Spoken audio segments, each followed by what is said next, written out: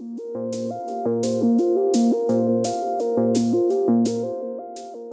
name is Mariju Balugat, and I am currently a medical simulation fellow at Indiana University and pediatric emergency medicine faculty at Riley Hospital. I just graduated from pediatric emergency medicine fellowship this past June of 2021, and like with many other graduates that year, the job market was incredibly rough. On top of trying to find my first real job out of training, we're still in the midst of this pandemic where hospitals and life in general just had a lot of uncertainty that made it so difficult to move forward. Of course, my friends and family and coworkers would check in during this stressful time for me and offer their words of wisdom or reassurance. We all know it's hard to go through all this specialty training, and then to not have the job that you thought was there when you started medical school is like the rug being pulled from underneath your feet. I fully appreciate the support I got, but one thing that bothered me a little at the time, and honestly bothers me more now, is that I frequently got suggestions that I could or should take the year off and start a family with my husband. So this advice itself is not what bothers me. What bothers me is that my husband, who is also in medicine and also going through this crazy job hunt in parallel to me, has never once heard this suggestion or advice from his mentors or his support system.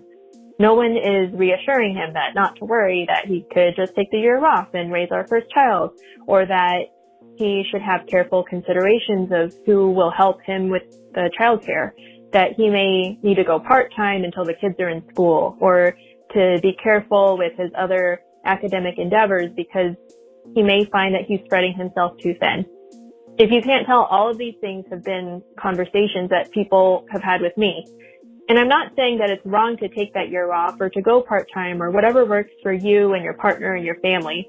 And I'm appreciative of all the conversations I've had with the people in my support system. The fact that we're in this world today and these conversations or lack of conversations are still happening in this dichotomous way means we have so much further to go. I'm so glad that we can share our stories like this, because hearing what other women are going through and have gone through at different stages in their careers has been unbelievably motivating for me as new faculty, and I'm looking forward to being part of a cultural shift and having more of these conversations moving forward.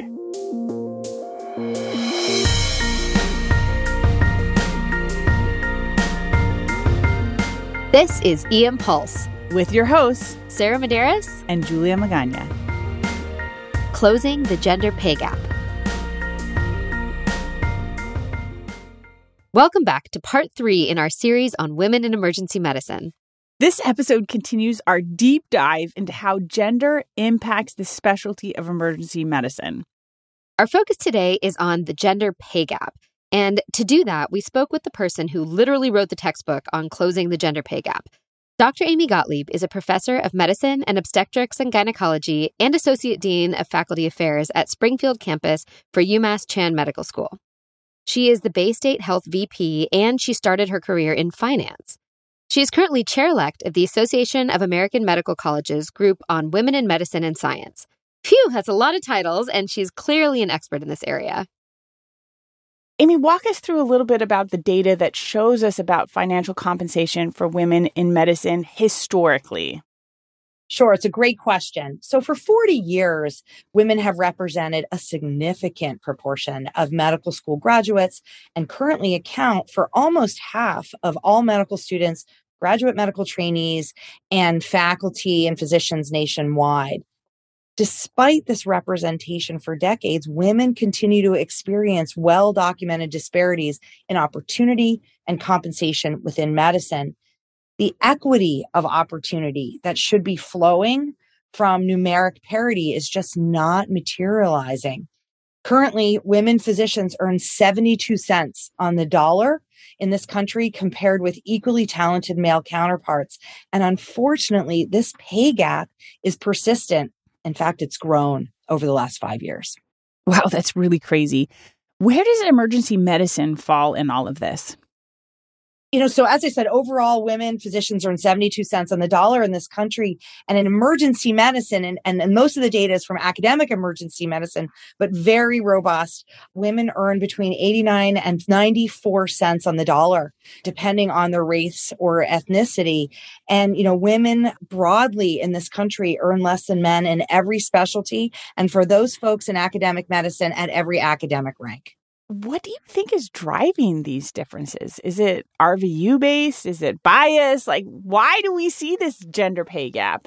So, we can think of the gender pay gap as a crucible in which all the forces that diminish women's professional value within our society and our institutions converge. This is particularly true in medicine, where there are multiple inflection points in women's career trajectories where our traditional way of paying folks, i.e., valuing the work that they do, disproportionately rewards the way men physicians have worked and lived for generations. So it's really critical for us to identify, acknowledge, and address these contextual forces as we set about correcting the practice of paying equally talented women less than their male counterparts. Compensation methodology in medicine typically rests on a formula of base salary determined by commercially available benchmarking data, plus additional monetary reward for rank, for leadership, and productivity, to get to your kind of RVU question. This methodology contributes structurally to gender-based salary inequities because of women's diminished earning potential in each domain. Let me give a couple examples. Regarding base salary, there's often a considerable difference between the dollar amounts at the low and high ends of these benchmark ranges, allowing organizations or practice managers wide berth in making compensation determinations. So salary expectations and vigorousness of negotiation during initial hire, as you could imagine, are critical to establishing where an individual person falls in the established range and is potentially subject or vulnerable to gender bias. Productivity-based compensation is also impacted negatively by increased demands on women for organizational service. There's lots of research to support that. Increased time spent with patients that the data and the research show results in better outcomes, but lower volumes, and greater responsibility for domestic duties compared with male colleagues. Last but not least, limited formal leadership roles and less sponsorship.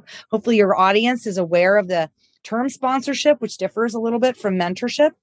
So limited formal leadership roles and less sponsorship to access those roles decrease the compensation that attaches to these opportunities. And I'd like to just make one other comment about this very interesting an important phenomenon called occupational gender segregation.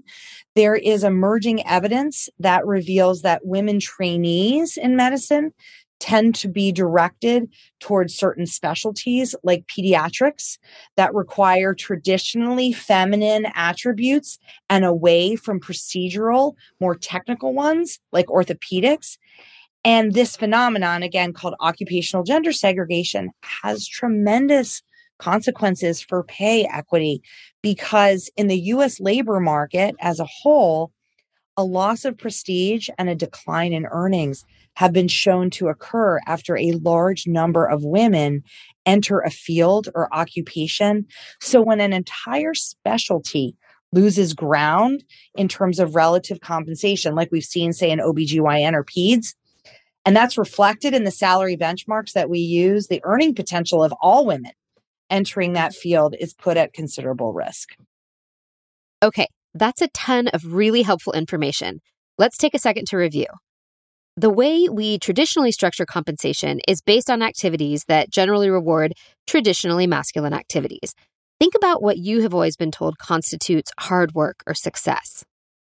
There are 4 basic components that make up our salary: base salary, productivity, rank or seniority, and leadership.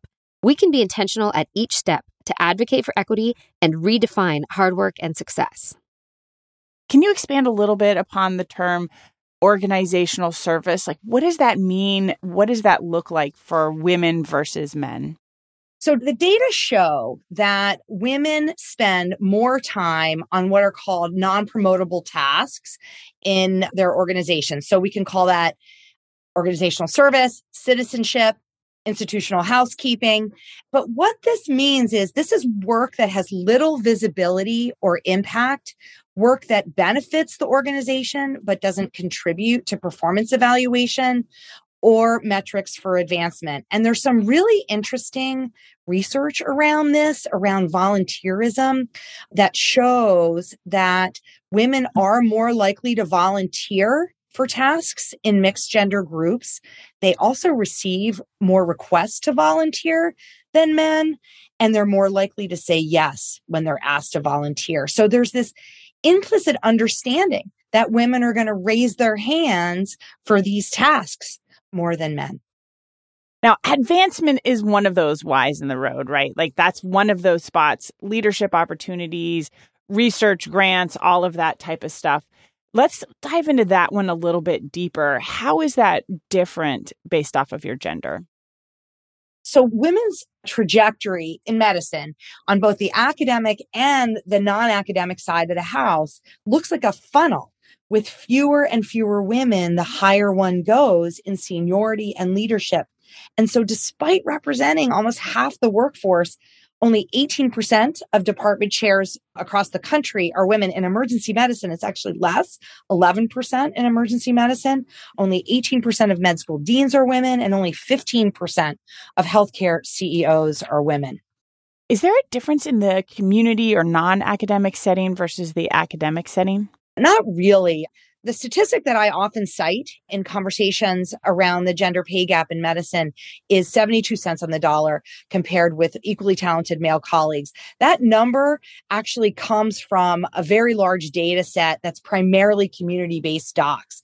The statistic for academic physicians is pretty much in that range. It's 67 to 77 cents on the dollar, depending on race or ethnicity of the women in question. And so really, both are pretty significantly low. Really sad that when we look at this, that not only is gender a point of bias, but race as well, and that can tie into and really make it harder to succeed and stay equitable. You wrote an amazing book that's like a roadmap for how to dig ourselves out of this, right? This is all these different whys. You're going to walk us through it. Tell us a little bit about your book. What's the title and where can we get it? Yes, the book is indeed a roadmap, which was the whole intention. It's called Closing the Gender Pay Gap in Medicine, a roadmap for healthcare organizations and the women physicians who work for them. It was published in January of 2021. And it is absolutely as it's described, which is a step-by-step process, really, for organizations and institutions who need and want to tackle this very important issue. And I also should mention that in December of 2021, a colleague of mine, Dr. Reshma Jogsi, and I published an article in the New England Journal that is a kind of nice, much shorter addition to the work that was in the book. Perfect. We'll put a link to both of those resources in the show notes here so everyone can access that information as well. Let's kind of walk through group by group. What can a woman do to change their own pay gap and to advocate for other women? So I just want to start off by saying that I wholeheartedly believe that the primary responsibility for closing the gender pay gap in medicine rests squarely on the shoulders of our institutions for so many reasons that essentially I just unpacked and that are unpacked in the book and the article in the New England Journal of Medicine. However, on an individual level, the most important, the critical contributor to pay equity is understanding the playing field, the rules of the game. So what do I mean by that? Women need to know that there are several commercially available benchmarking data sets that institutions rely on to determine compensation. One of the most commonly used in medicine is the Association of American Medical Colleges Faculty Salary Survey, which has intentionally been made affordable for purchase online by individuals. Additionally, women job candidates need to inquire about and get an understanding of target ranges around these benchmarks that are held by whether it's an organization, an institution, a practice, the target ranges around those benchmarks and the metrics for placement in those ranges to ensure that they're being paid equitably at the beginning and throughout their careers. I like that. Knowledge is power. What about for our male allies? What can they do to help close that gender gap? I really love that question. So by reflecting on their own decision-making and perceptions about what leaders look like and how men and women should behave, that is number one, self-reflection. Because we all have biases, right? And we need to understand them so we can mitigate them. Number two, our allies, our male allies, need to be mindful of the language they use in their introductions and their evaluations. Linguistic biases implicitly communicate stereotypes and contribute to the maintenance of gender norms that women have less standing and less expertise. You know, we know from a lot of research that women physicians and faculty are introduced with their professional titles considerably less often than men are and are evaluated with fewer standout adjectives despite similar qualifications. Additionally, male allies can pay attention in situations in which unconscious biases can emerge. So recruiting, hiring, compensation, evaluation, and promotion. And last but certainly not least, our male allies need to be intentionally sponsoring high potential women for leadership opportunities. All right, let's get to the crux of it. You said it from the start. This is about institutions. It's about leadership, making intentional changes. What are a few things that institutions can do to decrease the gender pay gap? We really need to build organizational or institutional cultures in which men and women are not limited by role expectations. At the same time, we have to recognize that closing the gender pay gap is also a critical business endeavor, requiring the same rigor and attention to detail afforded other operating costs. So what that means is our human resource, our finance colleagues, our operations colleagues are going to need to take a good, hard look at basic assumptions underlying compensation methodologies to understand the expectations and the outcomes they generate. Also to create new approaches that better account for unique contributions of women and biases facing them. And last but not least, to track and report gender metrics at all compensation touch points. So, initial hire, promotion, etc. You mentioned sponsorship before. Can you expand a little bit upon what you mean by that and what role that plays in closing the gender pay gap? Sure. So, sponsorship is super important. I'm going to define it in a minute because it actualizes the value of equal opportunity within an organizational structure. And sponsorship differs from mentorship. So folks in medicine are probably more familiar with the term mentorship. Sponsorship started to be discussed in the business literature. I should say that before entering medicine, I was in corporate finance. So my whole medical career, I have spent time keeping up reading the business literature. And in about 10 to 15 years ago, there was this discussion around this new term called sponsorship, which is directly related to highlighting and supporting the career advancement of high potentials through spotlighting their expertise and their work and bring it to the attention of folks and opportunities where they can, advance and move forward in their careers. And the business community early on showed that sponsorship versus mentorship was really useful to achieving these goals of equitable advancement for women. And so mentorship was something I think that the medical community has really been based on for centuries, probably. But sponsorship medicine was late to the table. And so it was only really about 2014 when there started to be discussion of how we can deploy this effort to help support women in medicine and science.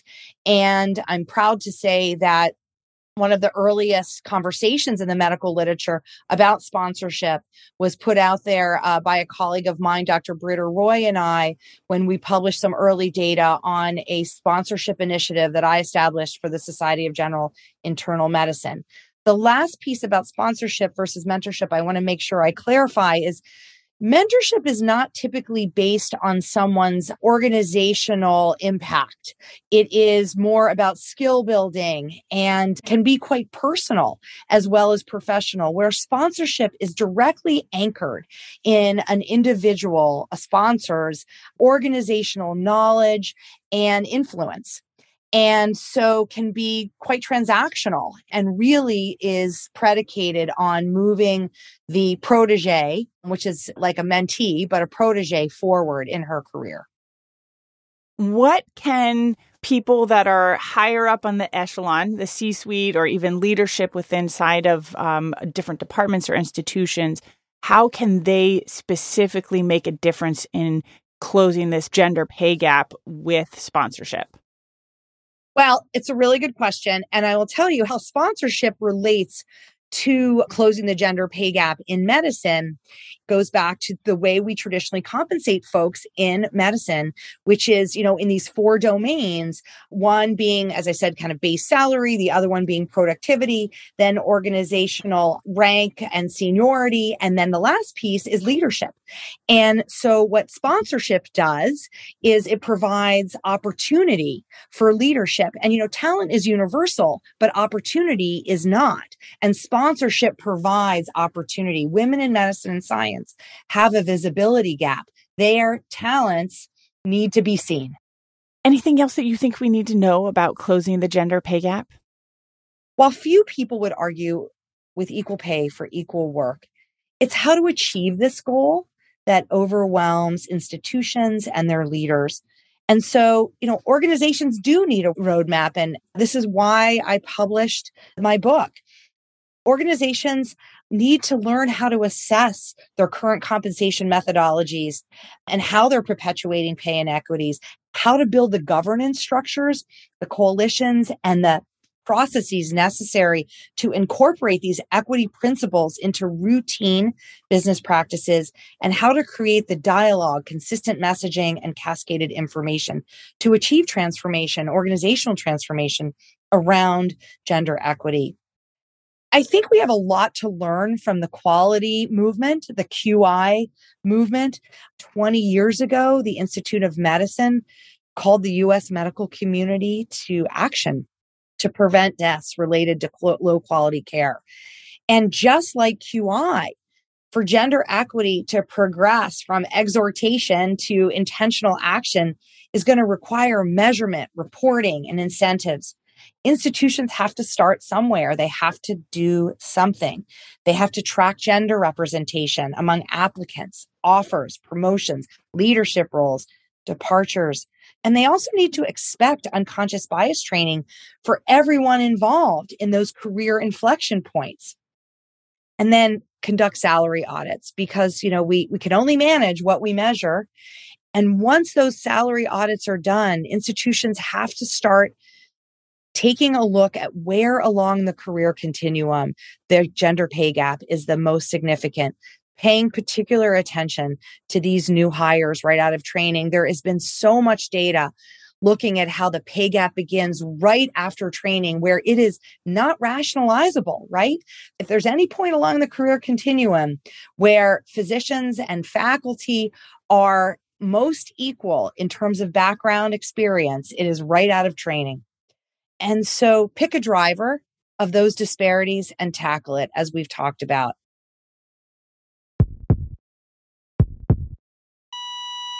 Pulse check. There is a gender pay gap. Women physicians make 72 cents on every dollar that their male counterparts make. Tradition has structured compensation to benefit what are considered traditionally masculine roles and attributes. There are 4 basic components to compensation: base salary, productivity, seniority, and leadership roles. Base salary. Know what the expected range is. An institution should make sure that at that key entry point, there is not a gap. Productivity. We need to look at what we consider is impactful and meaningful and compensate accordingly. Women, when you volunteer for something, ask yourself how this impacts your own productivity. Advocate for policies that encourage gender equity and expectations in family building. Seniority and rank. Women tend not to advance as quickly, and bias shows up in our evaluations. Every decision maker should take an IAT and learn how to mitigate those biases. Leadership. There are fewer women in leadership positions. We must turn this around, and it will take sponsorship, intentional advocacy for a woman with high potential to improve her career trajectory within an institution. Much of this boils down to the institution. Track compensation and advancement based on gender, and be transparent about it. If you are in leadership, this is you. Well, that was a lot of information. I think I need to go read the textbook to really understand all that. I don't doubt it. The good news is her New England Journal of Medicine article can be your own Cliff Notes. Let us know how your department is addressing the gender pay gap at eImpulse Podcast. And share this podcast, article, and textbook with people in your institution to keep the conversation going. Thank you to our department for supporting these 2 women podcast hosts. And thank you to OM Audio Productions for your ongoing support. See y'all next time for our final episode on women in emergency medicine on how to be an ally.